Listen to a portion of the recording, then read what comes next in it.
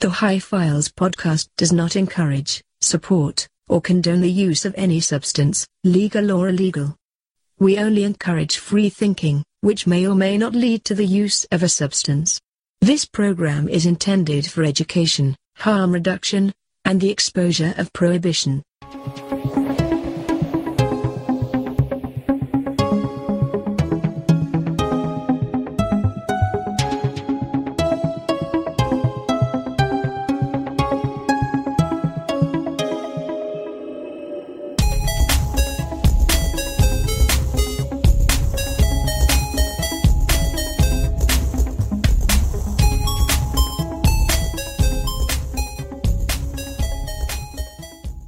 Step 1. Setting your intention. If you fire up Google and type in the words, define psychedelic, you will receive the following result. Definition number 1, relating to or denoting drugs, especially LSD, that produce hallucinations and apparent expansion of consciousness. Notice how the word apparent is thrown in prior to expansion of consciousness. Apparent is one of those funny words that has contradictory meanings. It can either mean clearly obvious, or it can mean appearing to be obvious, but most likely bullshit. Since the search engine begins the definition with clunky talk about drugs and LSD before lazily tacking on the consciousness bit at the end, I think it's safe to say the author of the definition is using the latter meaning of apparent. In other words, the hippies all say these drugs are blowing their minds, but in reality it's probably just frying their brains. This does the word psychedelic a huge disservice. If we instead look at the etymology of the word, we can find a much wider and existential definition. Psyche means the soul, mind, or spirit, while delos or delo means to clear, to show, to make manifest. Taken this way, a psychedelic experience is an experience that reveals the mind or reveals the soul. When I think about it this way, I've already had some psychedelic experiences. If I had to put my finger on my first psychedelic experience, it would have nothing to do with drugs. I was a small boy, about 8 or 9 years old. My stepdad at that time worked at a dye manufacturing plant. Now, I don't mean the kind of dye that's used to add color to things, but instead a big metal rolling die designed to cut out patterns. A lot of these dyes were used to cut sheets of stickers, and since my stepdad worked in the QA department, he would have to run sheets of sticker paper through one side of the die and then make sure the cuts coming out the other end were accurate. The sample sheets would then be thrown away and the die would be put into production. But my stepdad didn't throw the samples away. Instead, he would bring home sheet after sheet of free stickers and give them to us kids. I remember receiving a long sheet of metallic gold stickers with the alphabet cut out numerous times in a row. When I got this sheet of stickers, I peeled off 6 of them and stuck them on a bookshelf next to my bed. They spelled out my name, Jordan. I went on vandalizing many more objects with stickers, most of which I was promptly told to remove, but the name on my bookshelf remained. Many months went by without me paying any attention to the stickers, and then one morning, I woke up in bed and looked over at my bookshelf. Jordan, I thought to myself. The word, for some unexplained reason, had lost its meaning.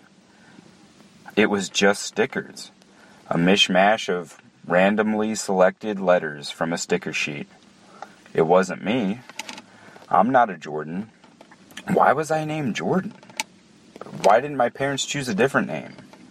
Wouldn't any of them have worked just as well? So if I'm not a Jordan, who am I? Although I didn't have an answer at the time, the disassociation was important.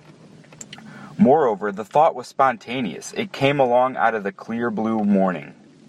It was as if more of my mind, and a piece of my soul, had been revealed, where it was previously muddled. Psychedelic. But if I had gone to school the next day and proclaimed to my friends, "I'm not my name, I'm not my name," They would have looked at me like I had a dick growing out of my forehead.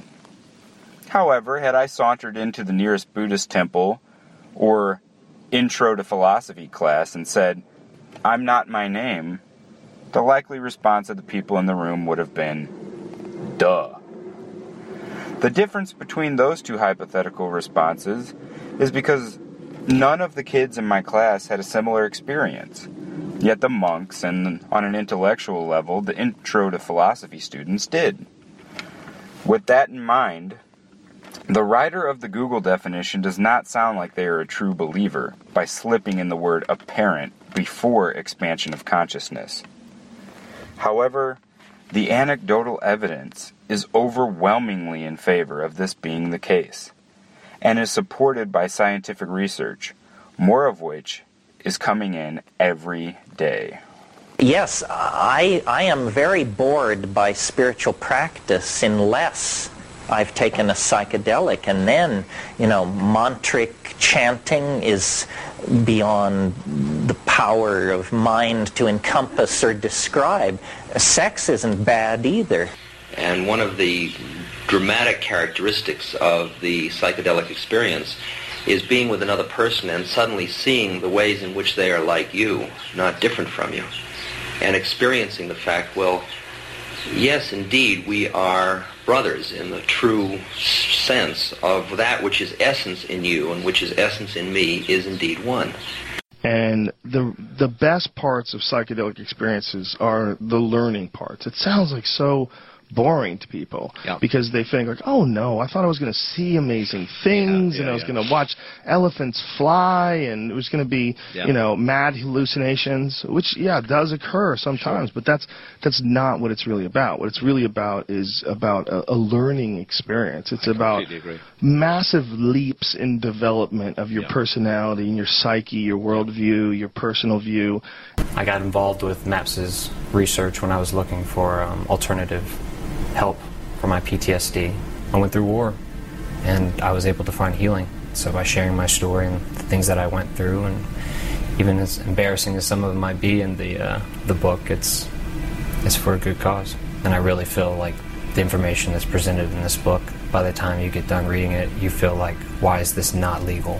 God knows what amazing thoughts people could be coming up with if there was regulated psychedelics and we got to explore them to understand how to really use them and how to really fucking harness them to make us smarter.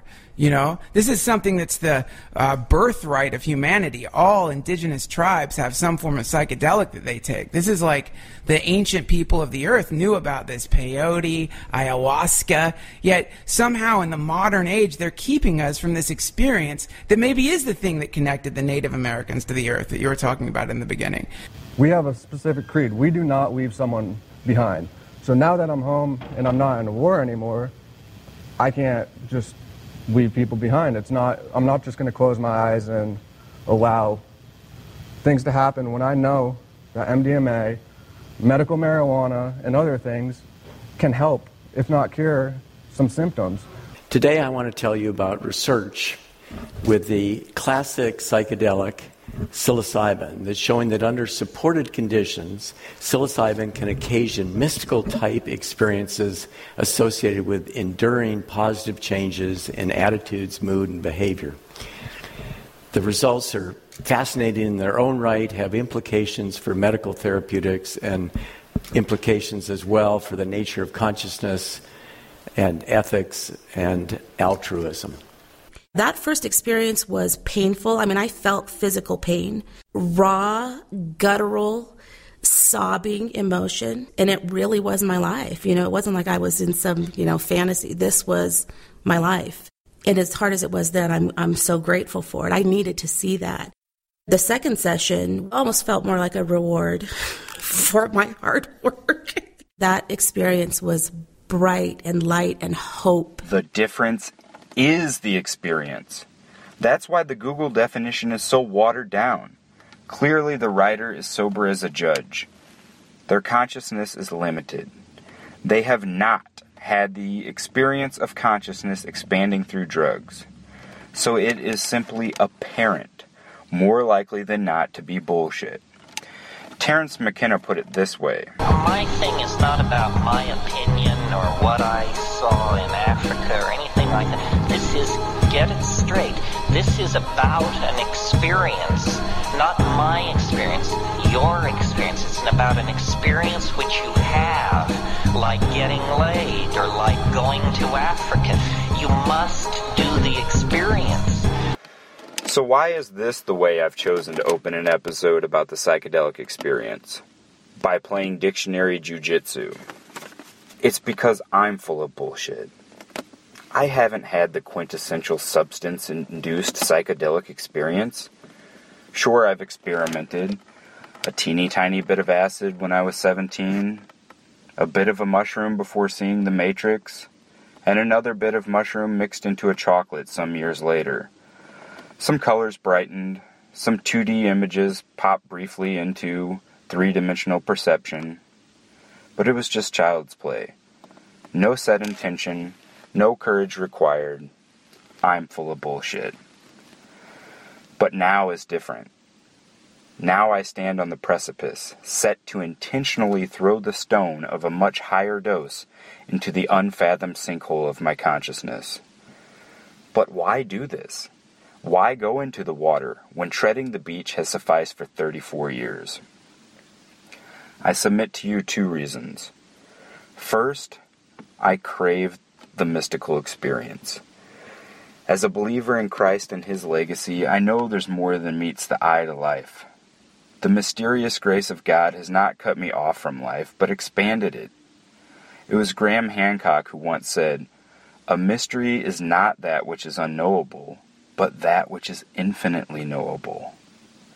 Many of my Christian brothers and sisters are in perpetual waiting mode. They believe if they could just suffer through the muck and mire of this existence, they will achieve their reward on the other side. And I believe they will. But I also believe we don't have to wait for eternity. We're in eternity right now. It may not feel like paradise at times, but it is God's creation. And so is the twilight sky. And so is the autumn breeze. And so is the honeybee. And so are mushrooms. The psalmist wrote of God's mystery. He put a new song in my mouth, a song of praise to our God. Many will see and fear, and put their trust in the Lord. Blessed is the man who makes the Lord his trust, who does not turn to the proud, to those who go astray after a lie. You have multiplied, O Lord my God, your wondrous deeds and your thoughts toward us. None can compare with you. I will proclaim and tell of them, yet they are more than can be told. More than can be told. An experience. Something that's concrete to the initiated, but merely apparent to those who haven't had the experience for themselves. The second reason I'm embarking on this experience, and this is a little bit more of a selfish motive, I suppose, but it's to satisfy my stifled pioneer spirit, to explore the unknown. I'm a suburban dad who begrudgingly, though thankfully, works in IT.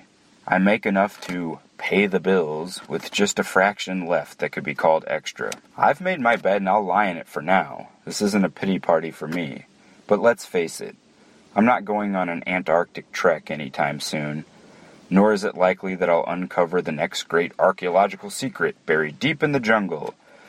And it's all but impossible that I'll carry out a mission on the International Space Station. But I have heard the tales of the psychonauts. They speak of an inner vastness, an ever-present hidden dimension, beauty and terror beyond the stuff of dreams. But these uncharted waters do not require a plane ticket. No passport is needed. All that's required to cross this threshold is a chemical key. A key that grows naturally. A key inside of the mushroom. And although this may be a somewhat selfish motive, I think it's a part of the human spirit.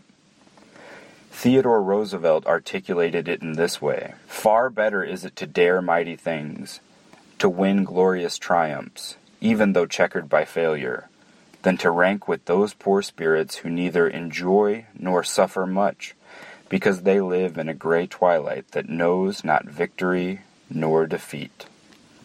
I approach this experience with reverence. I approach this experience with trepidation. And on the other side, we shall affix a suitable definition to the word psychedelic, for myself and hopefully for this audience. Strap in, high-filers. This is an incredible journey. The greatest adventure is there if you're bold. Let go of the mold that life makes you hold. To measure the meaning can make you delay.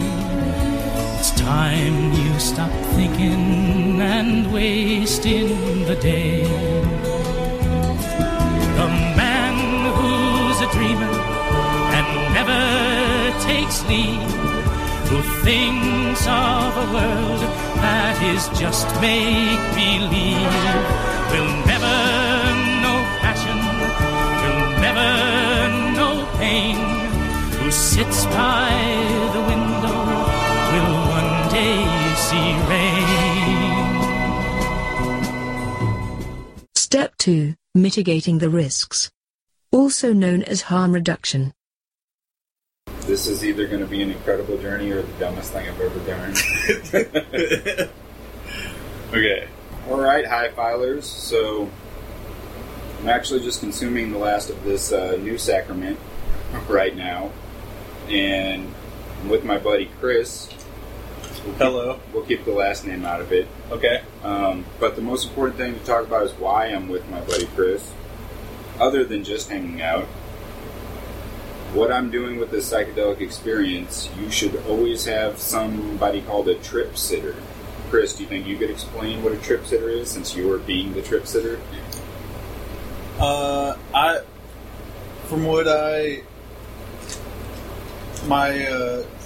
guess my interpretation of that would be a sober or at least semi-sober enough person who can be the responsible one in the situation and help keep the person sort of grounded, or at least keep them from doing something that might harm them, or introduce the law or somebody in the situation that doesn't need to be. Absolutely, right? Yep. And it's important that you have somebody that you trust, because one of the reference books I brought over was The Psychedelic Experience. This is the old, 60s or 70s Timothy Leary and Richard Alpert, Ralph Metzner guide to tripping your balls off, basically. Okay. And but Timothy Leary is the one that really champions set and setting. Right. Set meaning your mindset. So, like, if I just had a fight with my wife and was really mad, it would not be a good time to go on this voyage, Or if I was unemployed and worried about making ends meet, not a good time. Those are the things that lead to bad trips. Right. Or your setting is bad, meaning you're at, like, a rock concert, not to say there's anything wrong with a rock concert, for sure.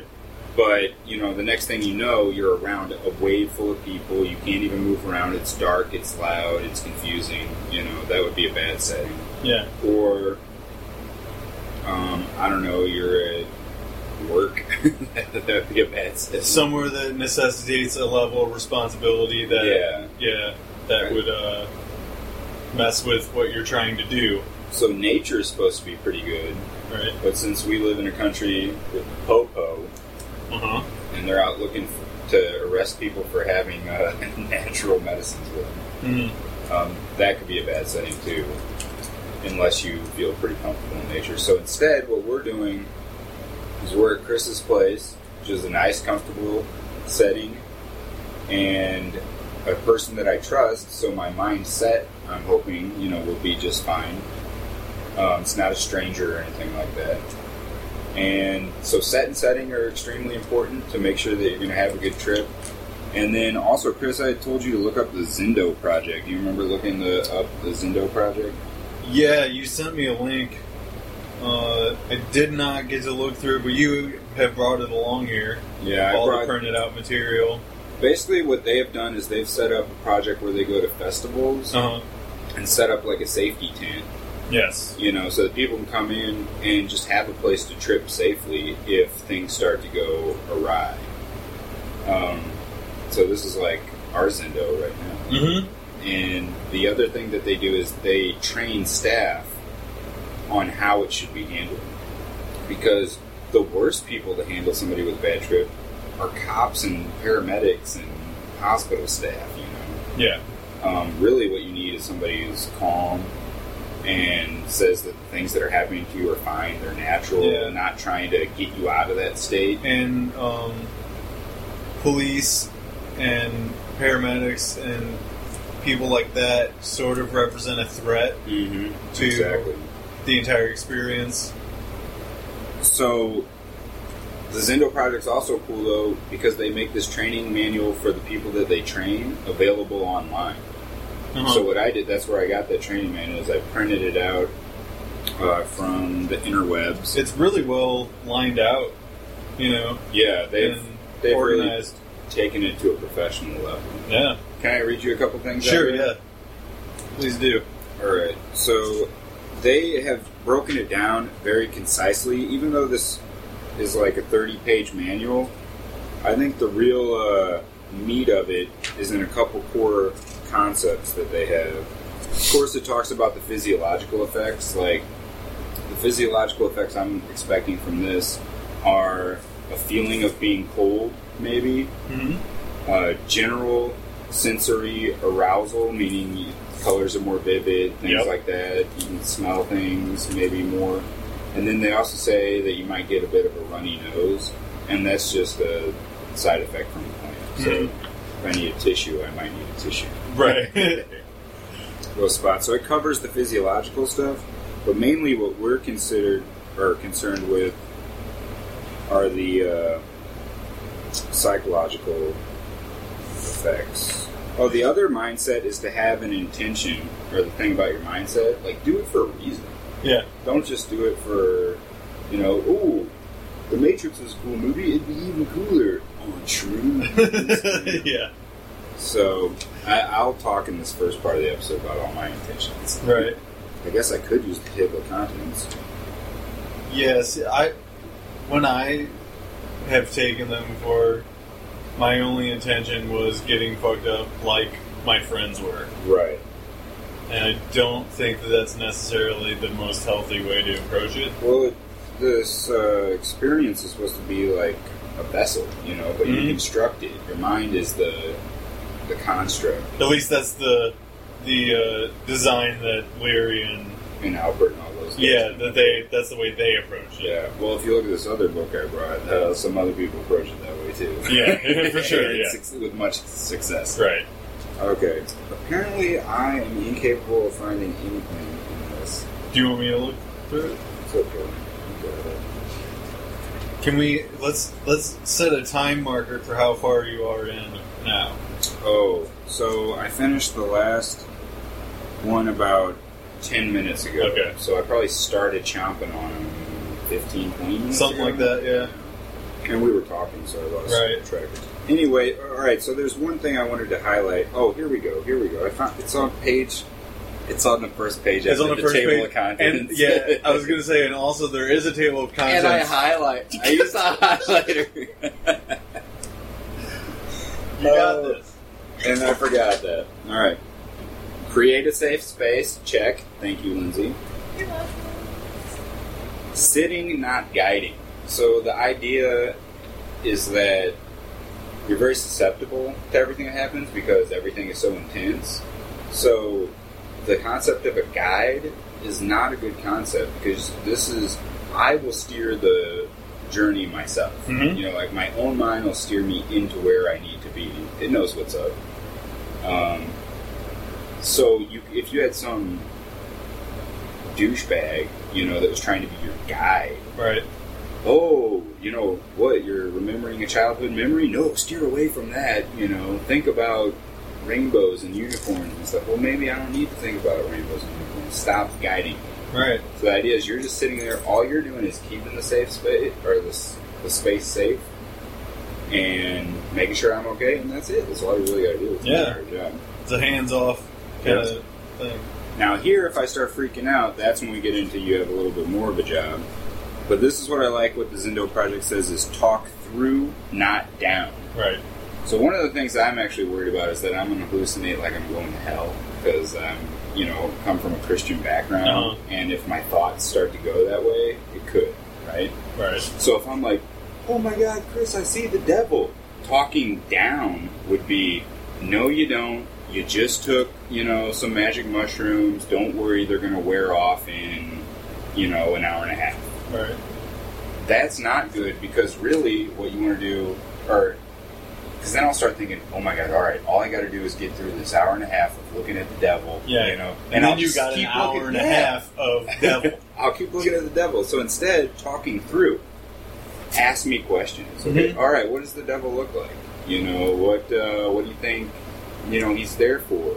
And then that will help you realize what you're actually seeing, which is your own projection. Right. And so that's the idea, is to get you through the experience. And it ties in with the last one. Difficult is not the same as bad. Like, apparently there are some people that have difficult trips where it might end up being a cathartic experience after the fact. Mm-hmm. Like maybe they blocked out their parent getting in a car accident or something like that, right? They relived that car accident, but in a different way that now they don't feel bad or frightened by it. Yeah, so it opened up that door that they've had closed for so long. Exactly. It became a healthy experience. Yeah. Even though at the time it felt pretty intense. Exactly. Yeah. So there's no such thing as a bad trip, is what that's pretty much saying. They're difficult to deal with trips. That's a good way to look at it, too, because it can be a pretty heavy thing to deal with, and I've been there. By the way, I might, if you hear me, crying or something, or if I start crying, that could be good or bad. Yeah. I could, there's some people that report that on certain psychedelic drugs, they see the most beautiful things they've ever seen. Yeah. Well, that might make you pretty emotional if you see, this incredible beauty that you've never seen before. And I come from the school of thought that crying is never really a bad thing. Yeah. It's pretty healthy, even when you're not doing this kind of thing. Yeah. I agree, too. Yeah. It's a release. For sure. Every tension should have a release. And bottling that stuff up is super bad for you. Yeah, so that's our little brief tour through the Zendo guide for harm reduction. I talked about the abbreviated version.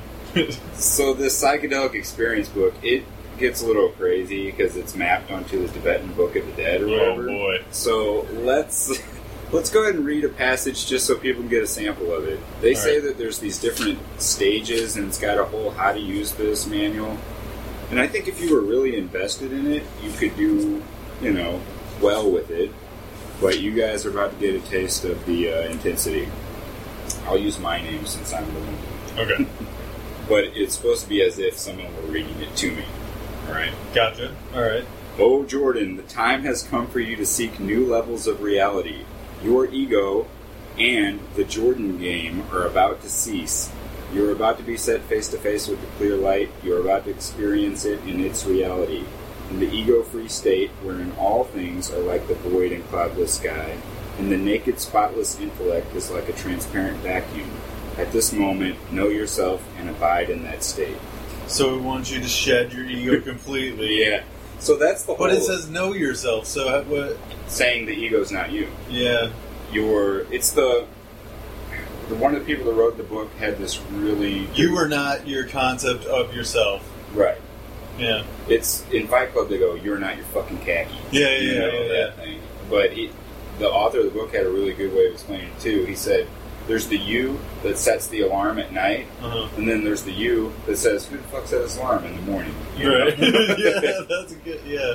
But they're both you. Exactly. So the idea of the ego, though, is that there's a you that's behind the ego, but it's not like another level of you. It's the realization that we're all the same. Yeah, and the alarm thing is like, before your ego kicks in and realizes, like, oh yeah, it's that me person that set the alarm, like, that's the real you before you turn everything on. You know, well, here's another way. And become this like this whatever it is. This I don't. I'm having a hard time putting words to it. They but say. you get what I'm saying, I think. They say.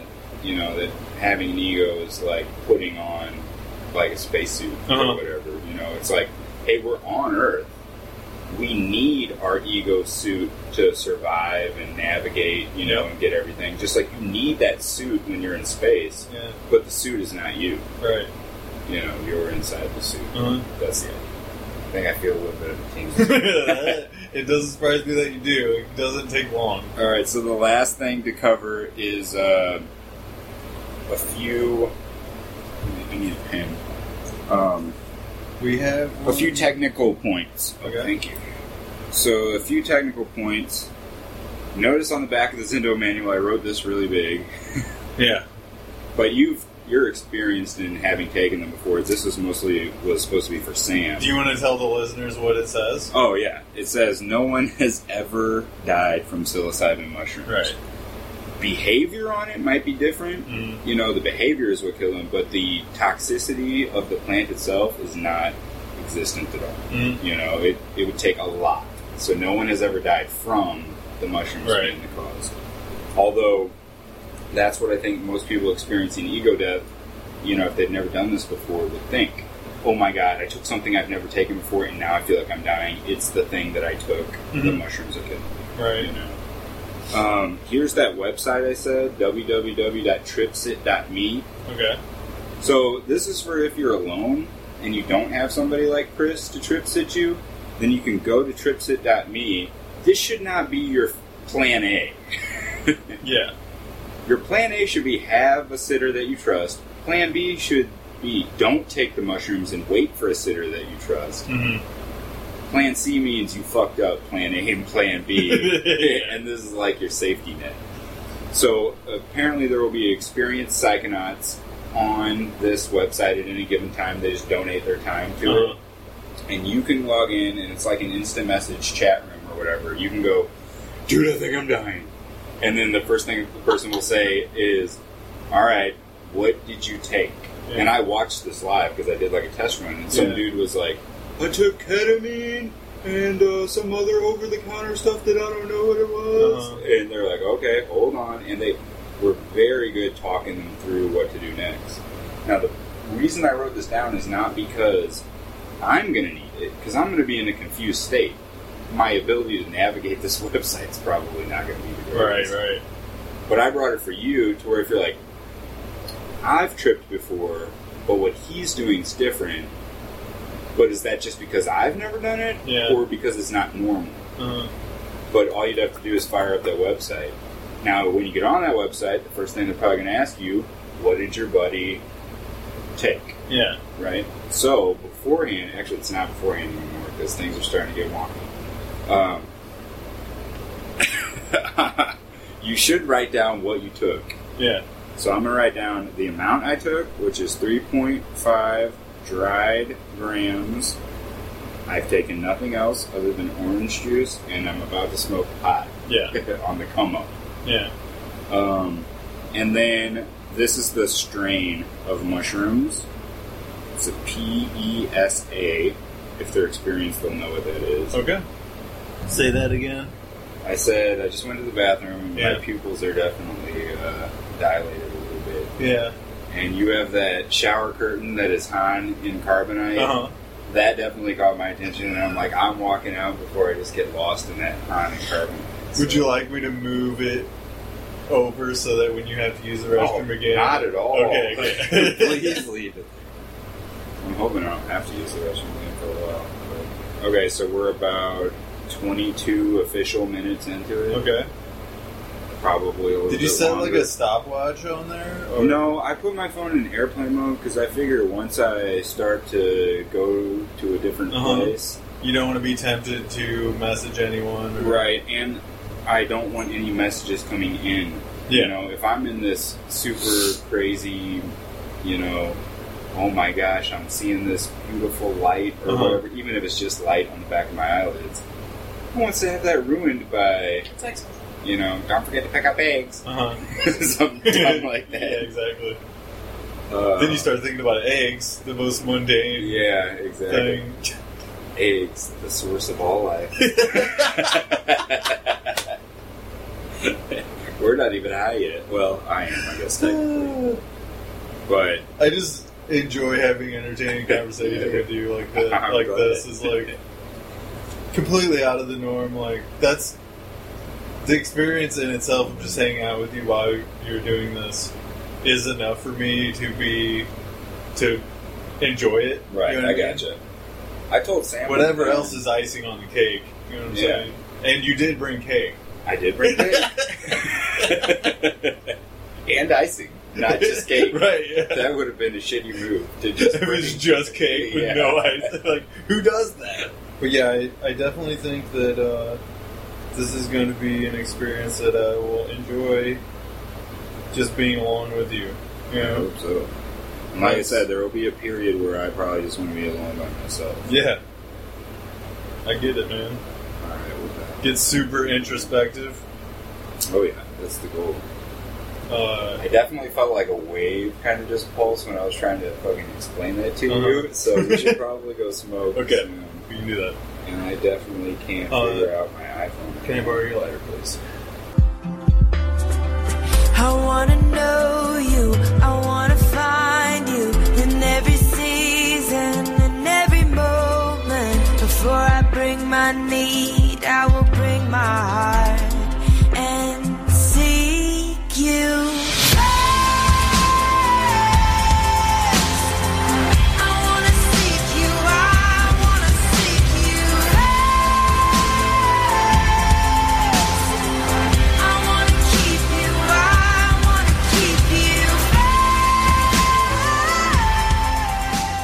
Step 3.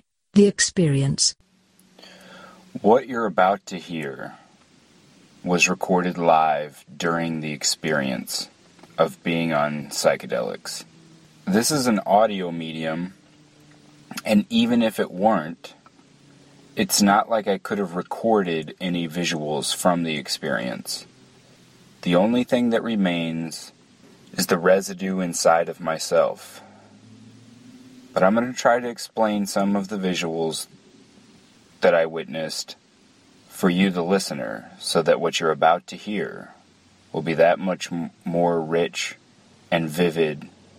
Chris and I decided to shut off the recorder at one point, right as I was coming up on the cresting the roller coaster, I guess you would call it, and we started talking about podcasting, because that's what we were doing. We were recording for a podcast.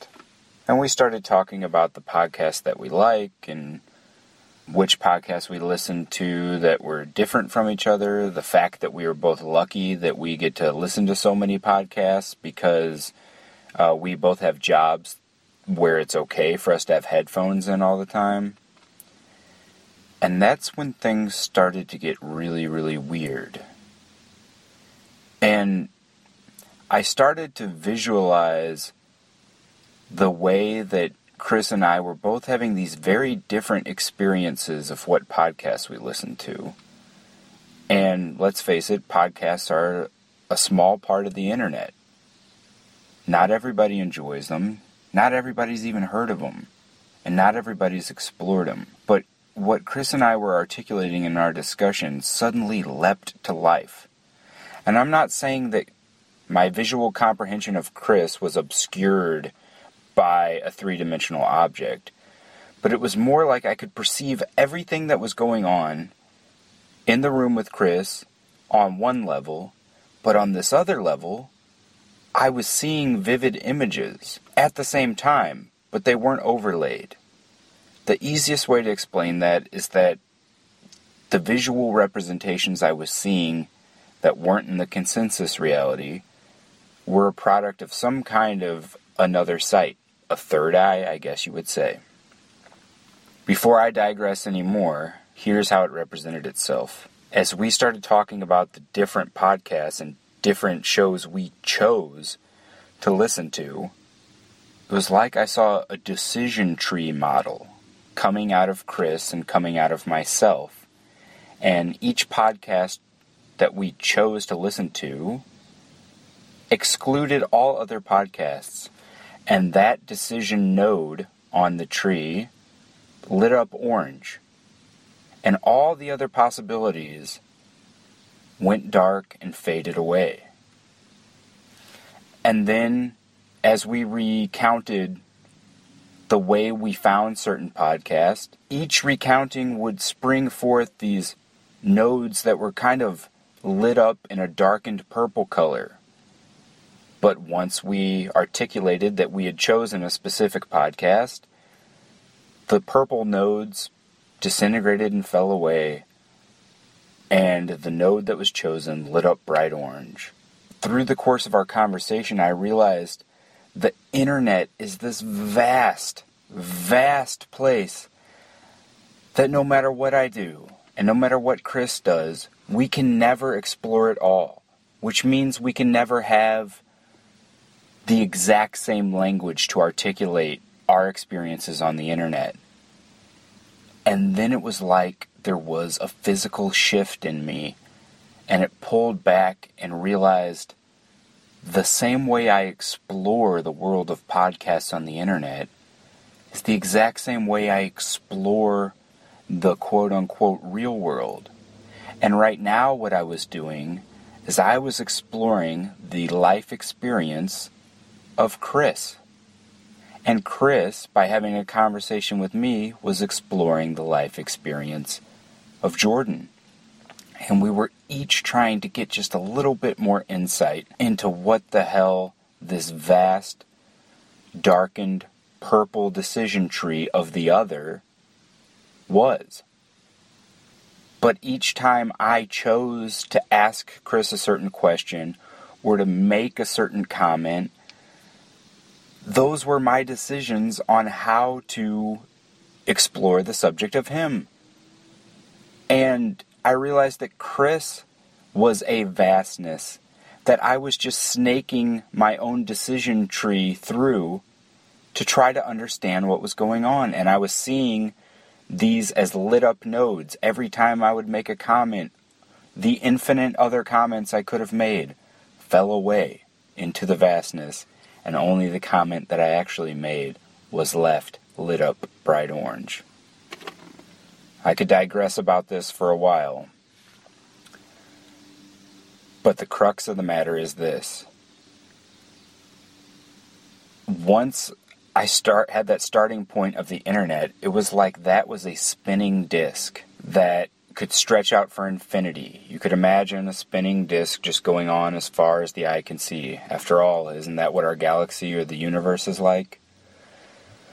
But I could only know a small portion of it. But then I saw all these different ways of viewing life as just moving to a different, equally infinite spinning disc. As I started to think about religion, that was just a separate spinning disc to try to explore the universe, to try to get to know everybody on this different level. And then philosophy came into it, and that was a spinning disc. But all these spinning discs suddenly were their own nodes on a much larger decision tree. And that decision tree was how to view the world. Your worldview is just another choice on this giant, infinite decision tree. So what does it all mean? And that's what I was thinking. I kept thinking about exploring different religions, but the psychedelic vision showed me that all these different religions were just nodes on a spinning disc. And kind of like that toy, the viewfinder, each time I thought about a different religion, I was just clicking that orange lever on the viewfinder, changing my view, but I was still on the same spinning disc. It's just another choice. I had to think about this, so I went into the bedroom, I lied down on the bed, and that's the first time I put the Mindfold down, which is basically a blindfold but more comfortable. It has foam and it completely blocks out all light. And you can open your eyes with it on and still be in the dark. The second I put that Mindfold down, a visual exploded in front of me. I mean, it took up everything.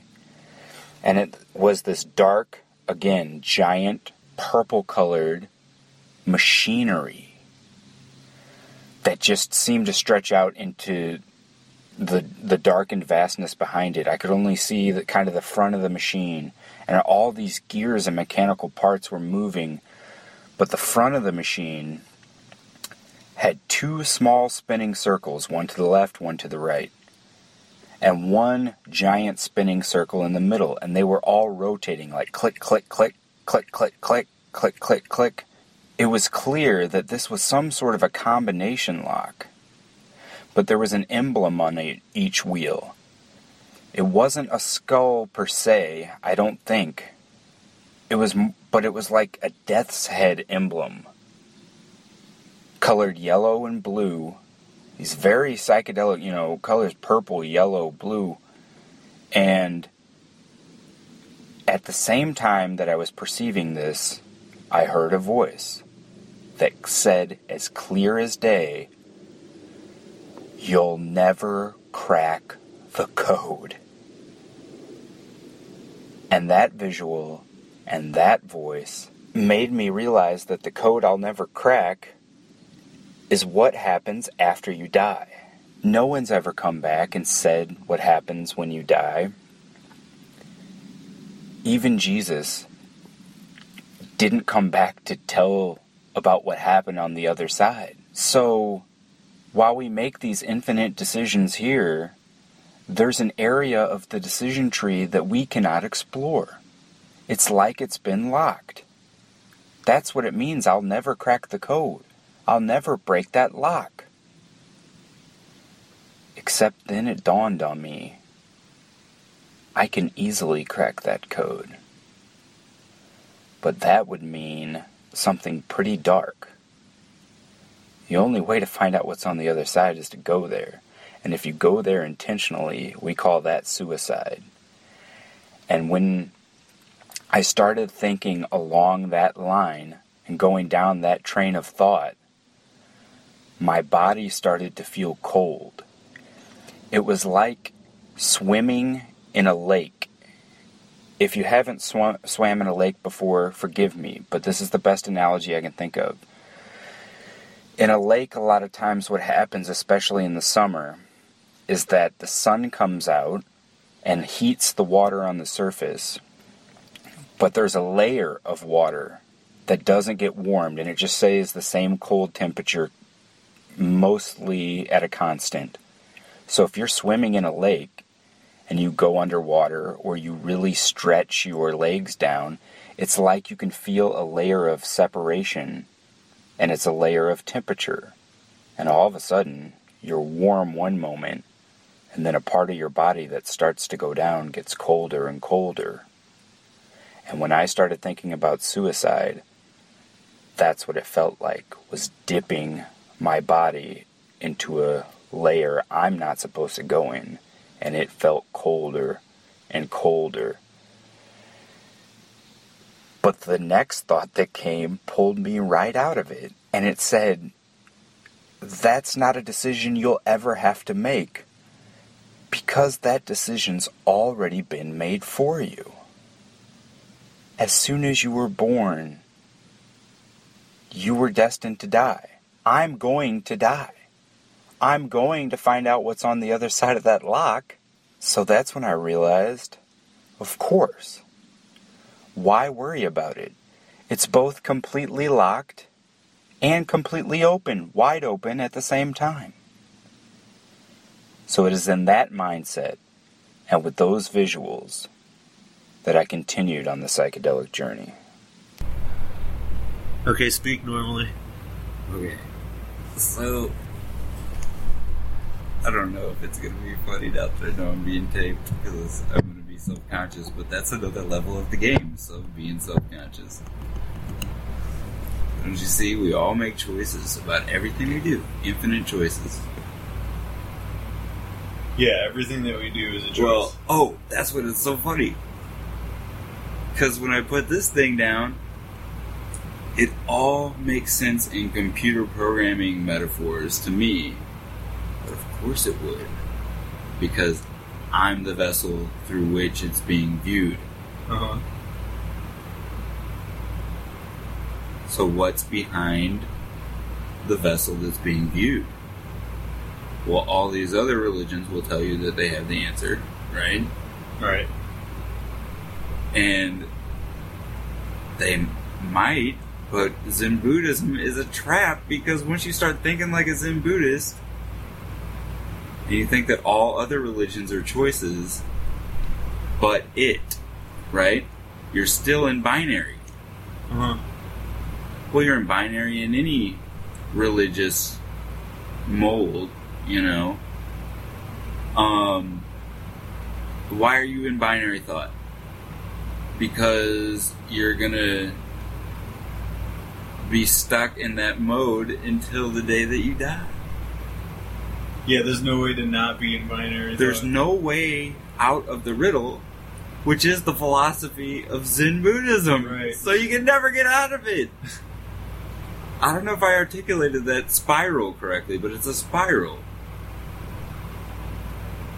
It's a philosophical spiral that you can never get out of. Yeah. And that's what's so funny, is that you don't have to get out of it. Because it's already, that's it. That's the part that's so funny. Answer to the riddle is death, because you don't have to worry about it. It's already, that choice has already been made for you. Right. You know? There's no longer a choice to be made at all. No choices to be made. Right. Which means that it's all true. It is all one, which is what that teaches you. Is what I'm seeing in computer code. Yeah. On this thing. But then it matches the shit that we were talking about earlier. Uh-huh. You know, and these the infinite pattern. So if you follow an infinite pattern, you know, fuck, damn it. That is funny. So, do you feel like the thoughts are coming to you faster than you can articulate them? Probably, but I'm also, it's like I can see the concepts. Yeah. But putting them into words is difficult. It's not like I'm seeing them. It's like I'm seeing it with my fucking third eye and I can't explain it. Mm-hmm. You know what I mean?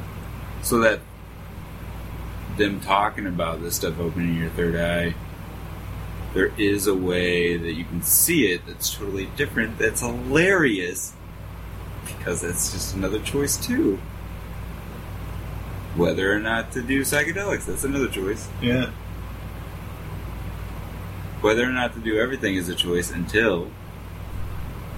So why worry about it? Which is another choice. But we all have to... That's the Zen Buddhist way of thinking. Do you think... So it leads you right back to be great to everybody. Because they're all true. That's the message of all these religions, is we're all brothers, we're all one, all that stuff. But don't you see, that's another choice. Do you consider this a learning experience for yourself? I consider that I've been on a spiritual voyage with this stuff, you know? But I feel like a lot of the things that I've gotten focused on have had a philosophical undercurrent, you know? And that they've all been flowing into one spot. But don't you see? That would be to make another choice. Yep. It all comes back to that. Yeah. It's all weird to see life like that in its structure of choices. But it's okay, because your program is always going to terminate after so many lines of code or run. It's in your code. But we can break out of that code. But don't you see, that's another choice. Whether or not to break out of the code. And don't you see, that's another choice. You have to choose another philosophy that fits that. I think that... And don't you see, wouldn't Zen Buddhism be a good one? But that would be a choice. Fuck! It's a trap! You can't get out of it. What a weird way of thinking. But what a great way of thinking.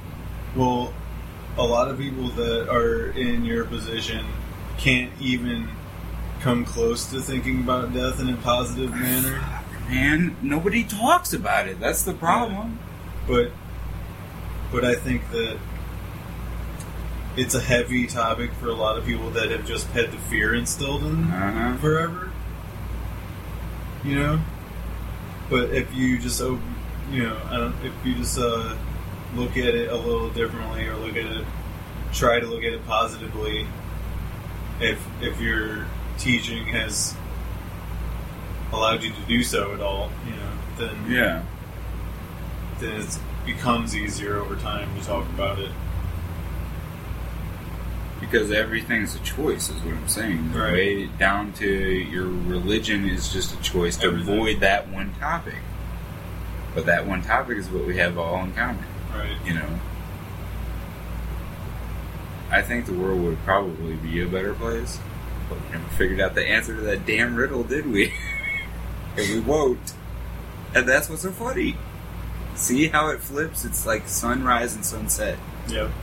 That's, so opening yourself to this bigger religious interpretation, if you think of that as a wheel of choices, right? But now I'm speaking of Egyptian religion and philosophy as if it were true too, which it is, because they're all true because they're another choice. That's a weird way of thinking too. But the problem with society is that people think the choices are made for them. Depends on your intake of TV. Absolutely, 110% agree with that. I even end up turning off the radio when commercials come on. Yeah. Oh, buy this, buy this, buy this. Shut up, Let me think about something. Yeah. And when you think, this is the conclusion you get to. And that's when you realize that all that shit on TV doesn't matter. Right. Because they're all just choices, so make your own choices. Try to. And that's a psychedelic way of thinking, I think. So maybe they're right. Maybe it does open that third eye. Maybe it doesn't. It's only your perception. The weird web of interactions on this planet we have with one another. Yeah. That's a weird web. And some people send some crazy vibrations through that web with the choices that they make. Most of them are to avoid, I think, living a life worth living. You know what I mean? Yeah. And the stupid 9-to-5 structure doesn't help with that. The shift structure? Yeah. Where you have to fucking work in the middle of the night. You don't have to do that shit. Because they need people to work that. They need. Who needs? Yeah. And while they're actually needy people. I was going to mention earlier, I really like time travel stories because it messes with that idea of choice. Yeah. And I was going to mention that's the multiverse shit. Yeah. There's a certain scene in a book by Stephen King, which is all time travel. The entire underlying thing is time travel in the book, And this guy messes with the timeline by saving JFK. And yeah, we watched a TV show based on it, but in his story, he goes back to his normal time to see how he changed things, and it's like desolation, and he meets a guy who he knew in his original timeline, like a friend of his. He speaks to him, and he tells him that there was a peace concert by the Beatles. Yeah. And a terrorist attack caused Paul to go blind. Well, and just thinking about these alternate ways that things could have happened. Yeah. Because they could have happened an innumerable amount of ways, but they only happened one way. Yeah. So I don't know. That was just interesting. That's why that interests me to think about the multiverse. Well, the multiverse is in the choices that we make. Right. to avoid the ultimate question, which is why we're talking about the multiverse, which is what makes everything so funny. It's a trap, damn it. We're back. Oh. No, but it's a good philosophy to live by. I like that this is the road that you chose to go down today. Yeah, well, I didn't choose it. I put the mindfolds on and I saw some computer code. Yeah, but you chose to do that. Yeah, I know. It's... I don't know, I like the path that your mind is going down. But don't you see, the interaction we're having right now is just another pattern? Yeah. Because it's all choice. Right. Because it's all computer code. Because it's all binary. Because it all comes down to... You're like the program that's outside of the code right now. I know. But don't you see... I want to start a don't you see counter. Because you've said that a lot of times. Like, I'm on the not seeing side. Yeah. And that's okay. Right. You know what I mean? And that's the answer. This is all how you treat people. Funnily enough, some famous people have said that shit and got shot in the head or nailed up on a cross. That's a pretty big one. But people forget he got nailed up on a cross for wanting to treat people all the same, you know? Mm-hmm. Alright, go ahead. Okay, so what I was going to say was when I put my mindful down. I'm sorry, I'm very excited to talk about this stuff because I don't get to talk about philosophy with fucking anybody, man. Right. Nobody talks about... Because nobody talks about death. They don't deal with it honestly, like with their family members and everything. It's like, dude, it's coming for you too. I'm surprised people don't talk about it. But so anyway, what I saw was when I put the mindful down, it said, or I heard a voice. It didn't sound like mine. And I know this is schizophrenia territory, but please keep in mind I'm under the influence of the mushrooms, so I don't think it's abnormal whatsoever. It's okay. Well, it's not abnormal when you get to the end of what I'm about to say.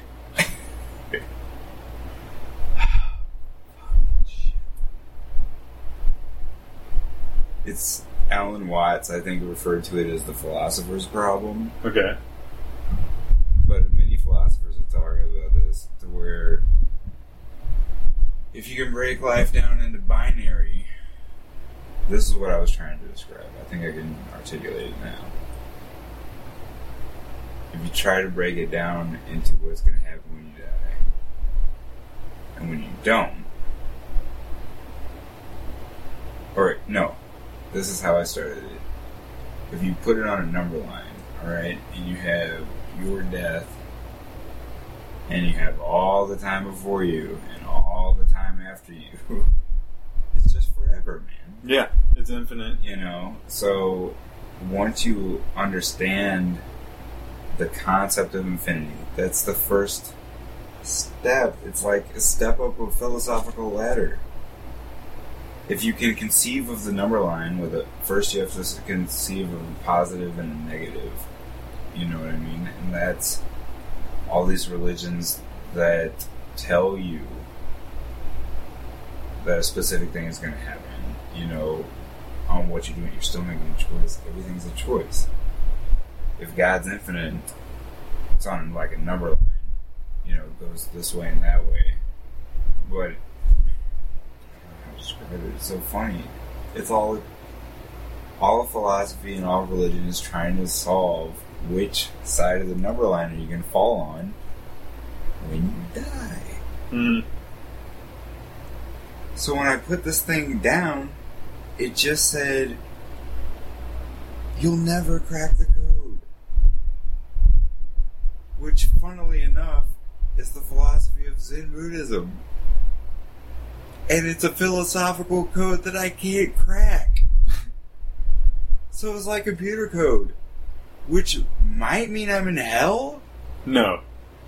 I don't think so. But don't you see? That would be a choice. That would be a side of the number line. Yeah. But if it's all... Oh my gosh, it's so funny. You can never crack the code. Anyone that tells you they cracked the code has not cracked the code. And then you think about, well, who made the code? But then you get back into that level of territory. But then if you can use that as metaphor, you break into this other level of territory and you think, I'm enlightened. But don't you see? You never solved the riddle. And that's what you'll never crack the code means. Isn't that funny? Yeah, you'll that's never great. crack the code. God is an excellent computer code programmer, man. That is...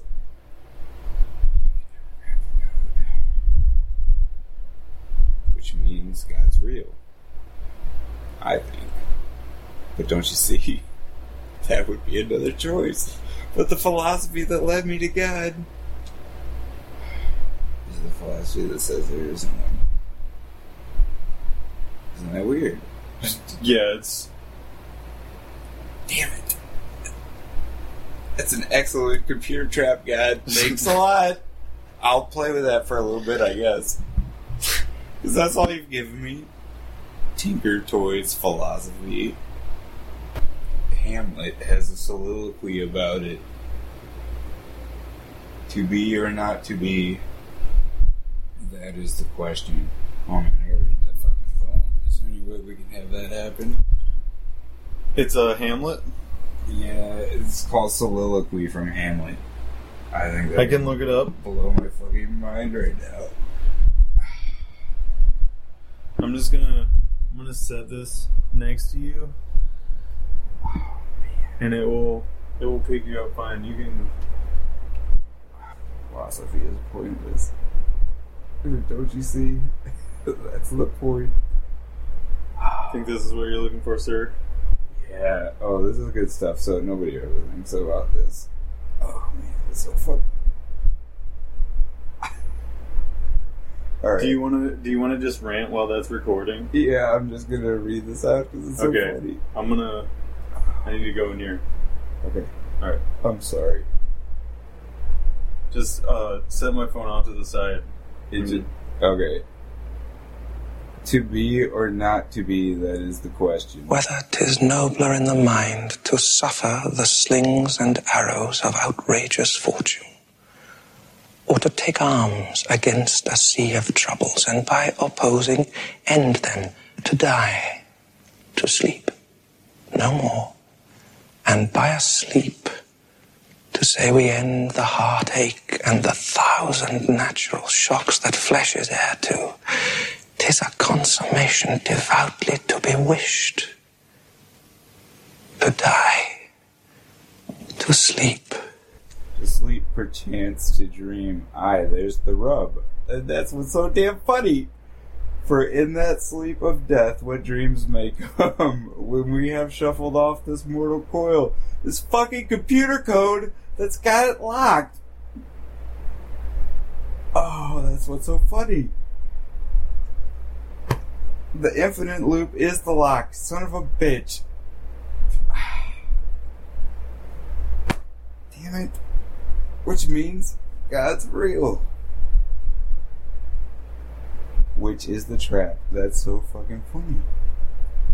Okay, so... When we have shuffled off this mortal coil, must give us pause. There's the respect that makes calamity of so long life.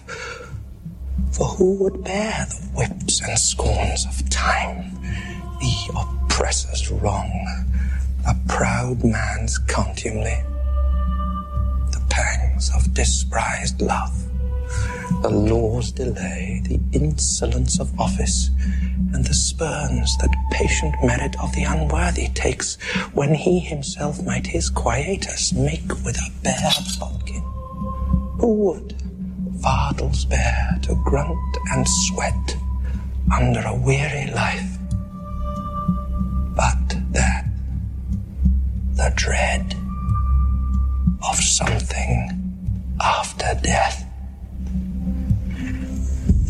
the undiscovered country from whose bourne no traveller returns, puzzles the will and makes us rather bear those ills we have. That's what's so fucking funny. Gosh damn it.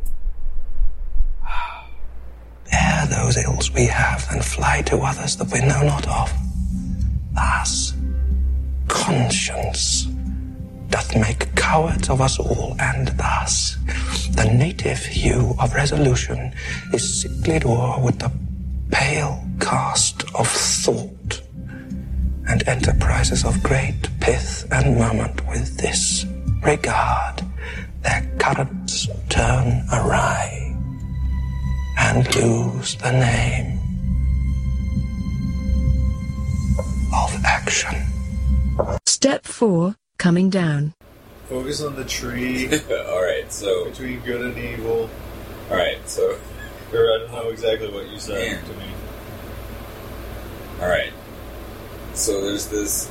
I've been reading about Mahayana Buddhism. And what that says is that everything is one, right? And we're also separate. So that's their philosophy, right? Damn it! That is the point! The tree. That's all. Right. That's all I can remember to bring you back to. So the idea in Mahayana Buddhism is that, well, we're all one, but we're separated. You know, and we're separated. Fucking shit. Alright, so it's at every fucking level you think about this problem, which is what proves that it's infinite. So, they believe that there's a separation, the veil. You know, so there's the oneness, and then there's cut off from oneness, which is what we're in right now. But there's some people that, I'm not saying that I'm fucking enlightened, so when I explain this, but isn't that weird? Alright, so... I know I'm going to lose it when I come down off this shit. So, right there you have the binary code. The separateness and the oneness. So you throw Mahayana Buddhism out the fucking window, that doesn't solve anything from a philosopher's standpoint, right? Well, maybe it does from a certain philosopher's standpoint, but it's still the binary decision is there. Every level you think about the problem. Except when you think about the day you're going to die. That's what proves the code. You know what I mean? Because it's an infinite loop. Did that make sense at all? It did, yeah. The binary nature of everything we describe, everything's in binary. Heaven, hell, you know, separateness, oneness. That's the code. That's the fucking mandala. That's the knowledge of the tree of good and evil. That's what I believe anyway, is that it's written in the first fucking line of the code. Looking at things differently. But you can't until the day that you die. But that's the point.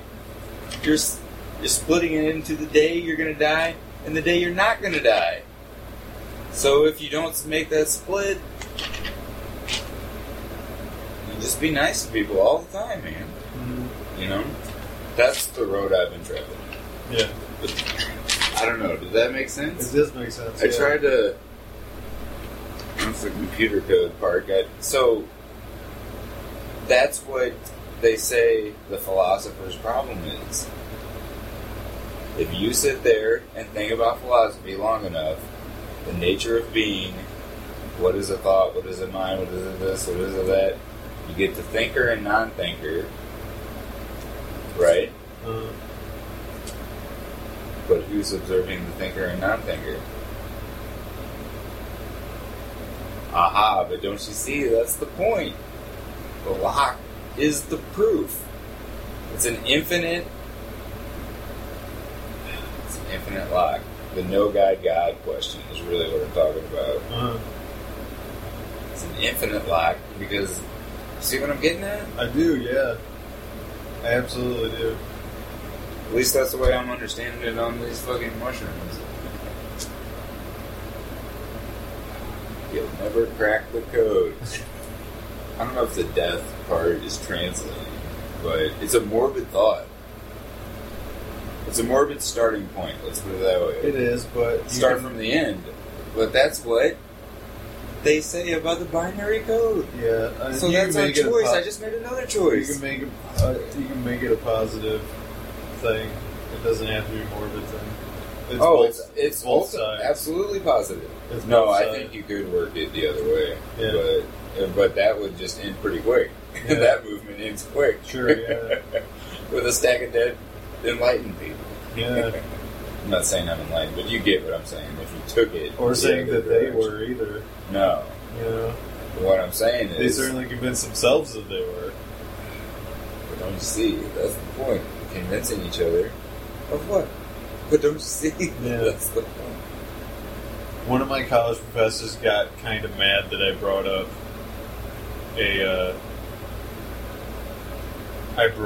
one of those mass suicide things. Yeah. The Jonestown one. In class one time, he got kind of irritated, did he? that I even brought it up. Oh. It's like, well, it's a thing that happened. Yeah, I brought it up Why too. can't I talk about Actually, it? our books had a picture of it in it. See, that's... And it that's... was like a foot sticking out of a cot, and that was like it. I don't remember hearing about it until in college, but... That's where the whole phrase "drink the Kool-Aid" comes from. Yeah. But,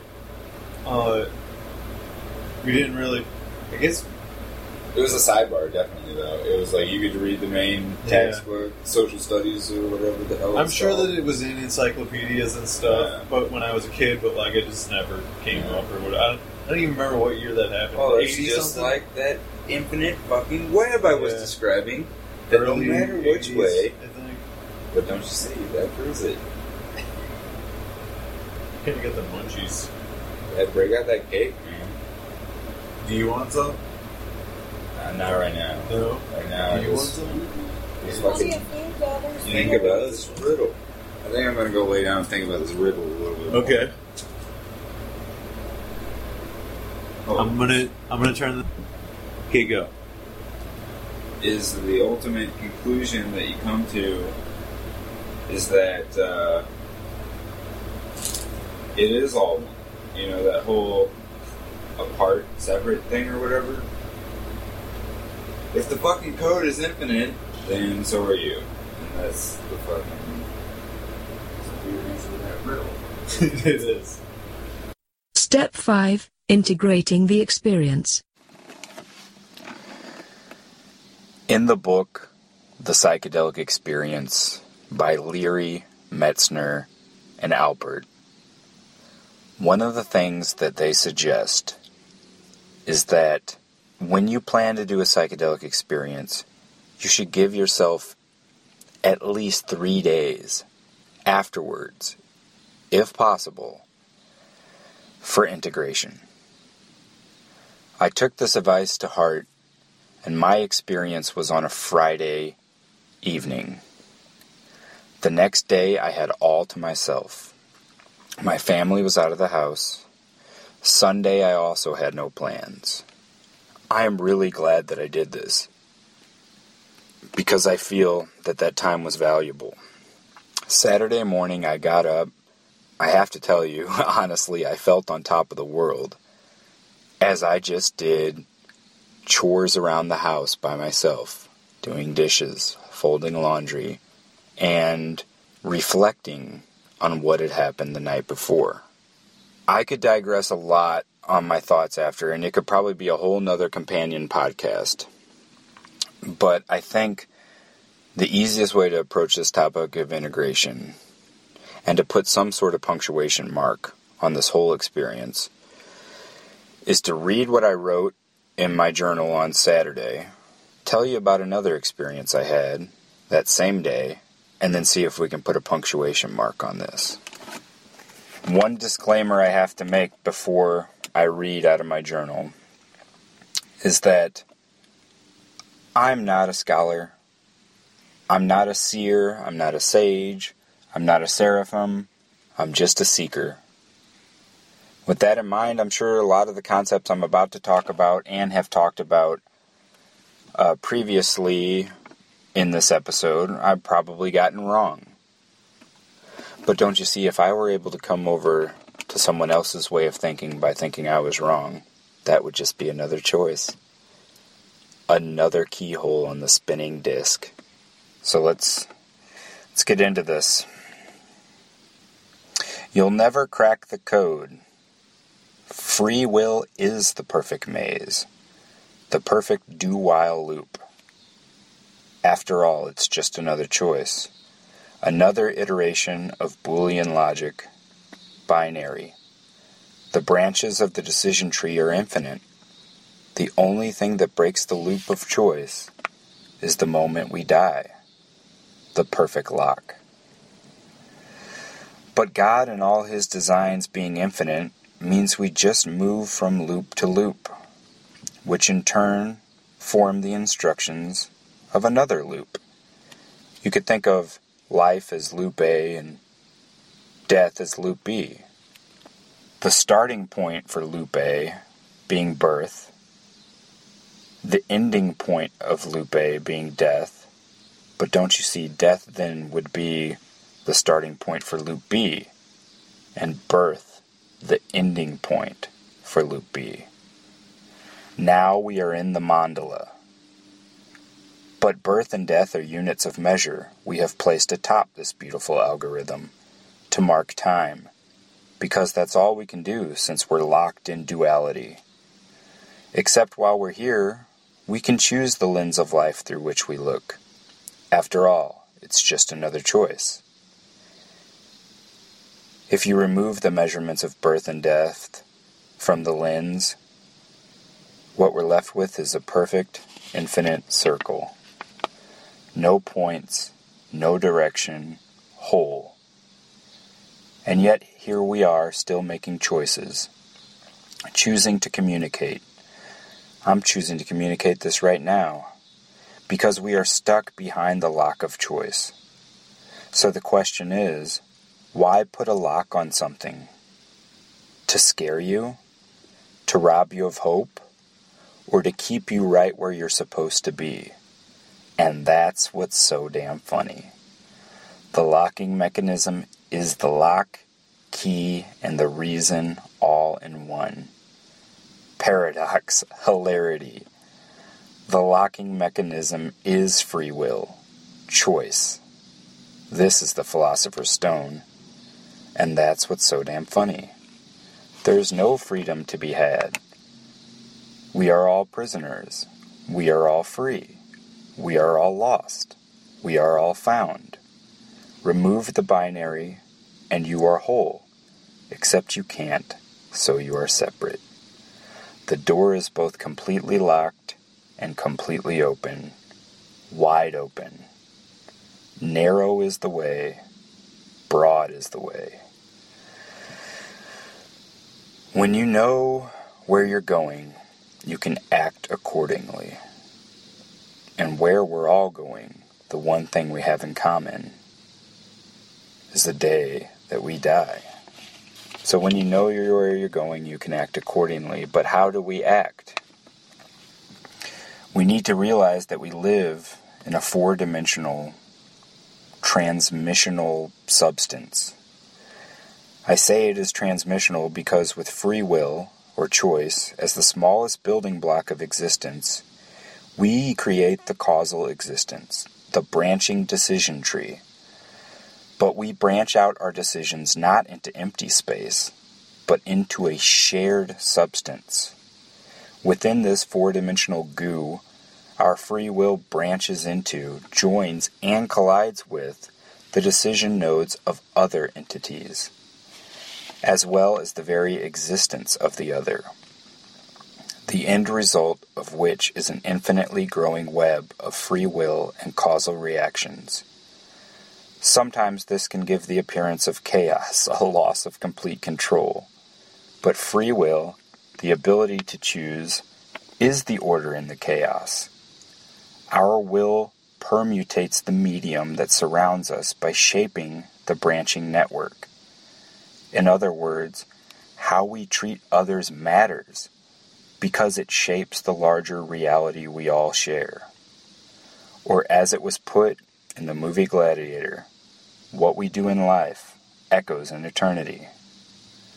This is why we don't have a dying problem. We have a living problem. Well, that's what I wrote that Saturday. Now, I still had more of the day to myself.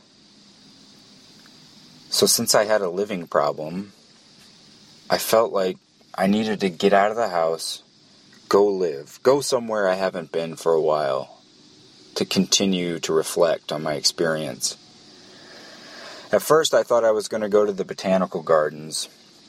That seemed like a good thing to do, except my free time was winding down, and I knew if I went to the gardens, I would want to spend a long time there.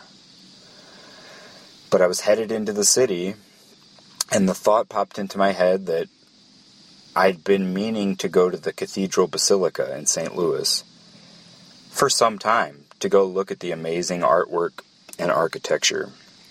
And I thought, that's a really good place. That's as good a place as any. After all, it's just another choice. So I went there. Except that it didn't quite turn out how I planned.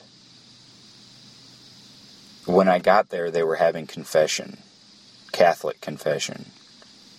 I've never been to confession.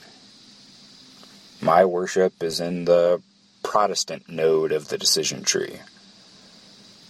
But I thought, it's just another choice. So I stood in line and I went to confession.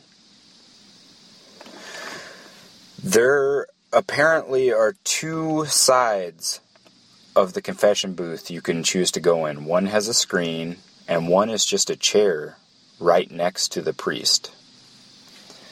I didn't want a screen. I wanted to be with the priest. So I went on the side with the chair, so I could see him and talk to him, man to man, face to face. And I got in there and I just looked him straight in the eye and I said, I've never been in here before. I don't know what to do. But I do have something to confess. And he was very gracious. He allowed me to go on. And I said, Father, I have to tell you, I feel like I'm losing my faith in hell. And I said, I don't even know if that makes sense. And he said, well, can you explain it a little bit more? And I said, look, everything I know of God is love. It's redemption. Everything that's experientially happened to me in relationship to God has been loving. And I just can't reconcile that kind of a God to a God that would send people to this place called hell for eternal torture. And what he said to me was, well, I think your picture of hell is the problem. Those weren't his exact words because I wasn't writing them down, but it was the gist. He said, maybe what's in your head about hell is the problem. We talked a little bit more.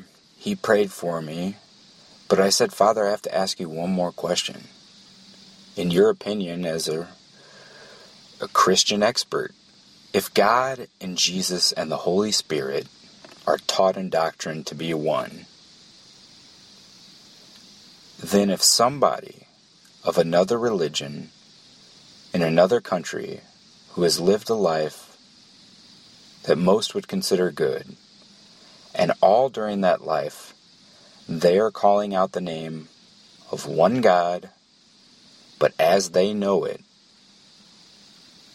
when that person dies, are they going to hell?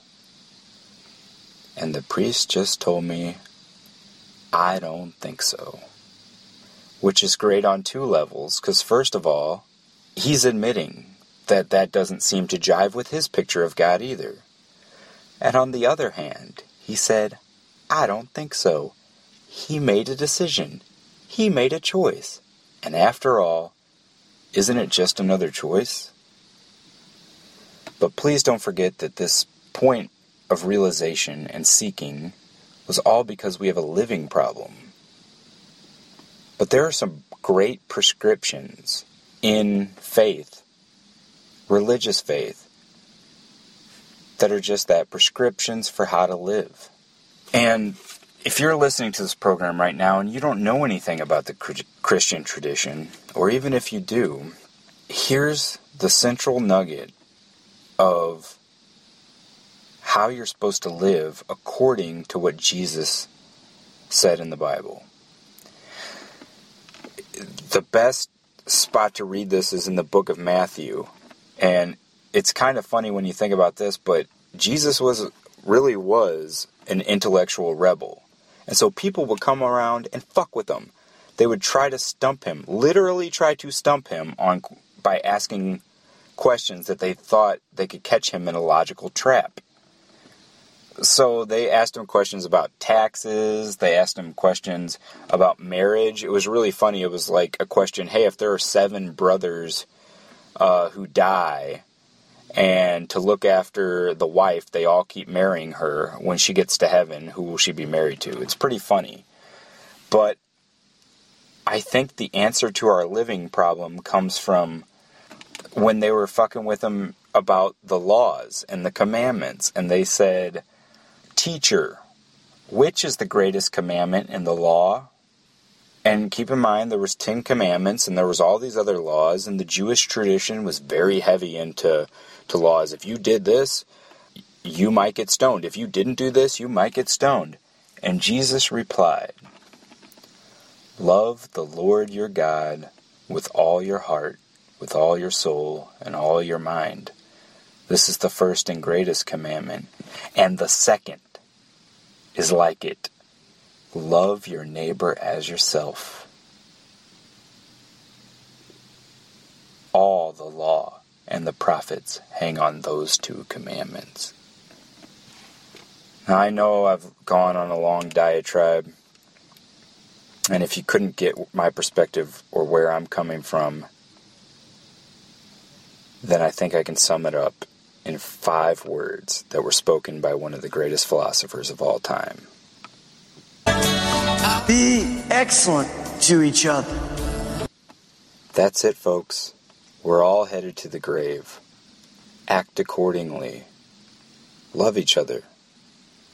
That's what my psychedelic experience taught me. And I think that it was extremely difficult to do this episode, and it was extremely difficult to try to articulate my experience and where I was coming from. But don't you see, high filers? We did it.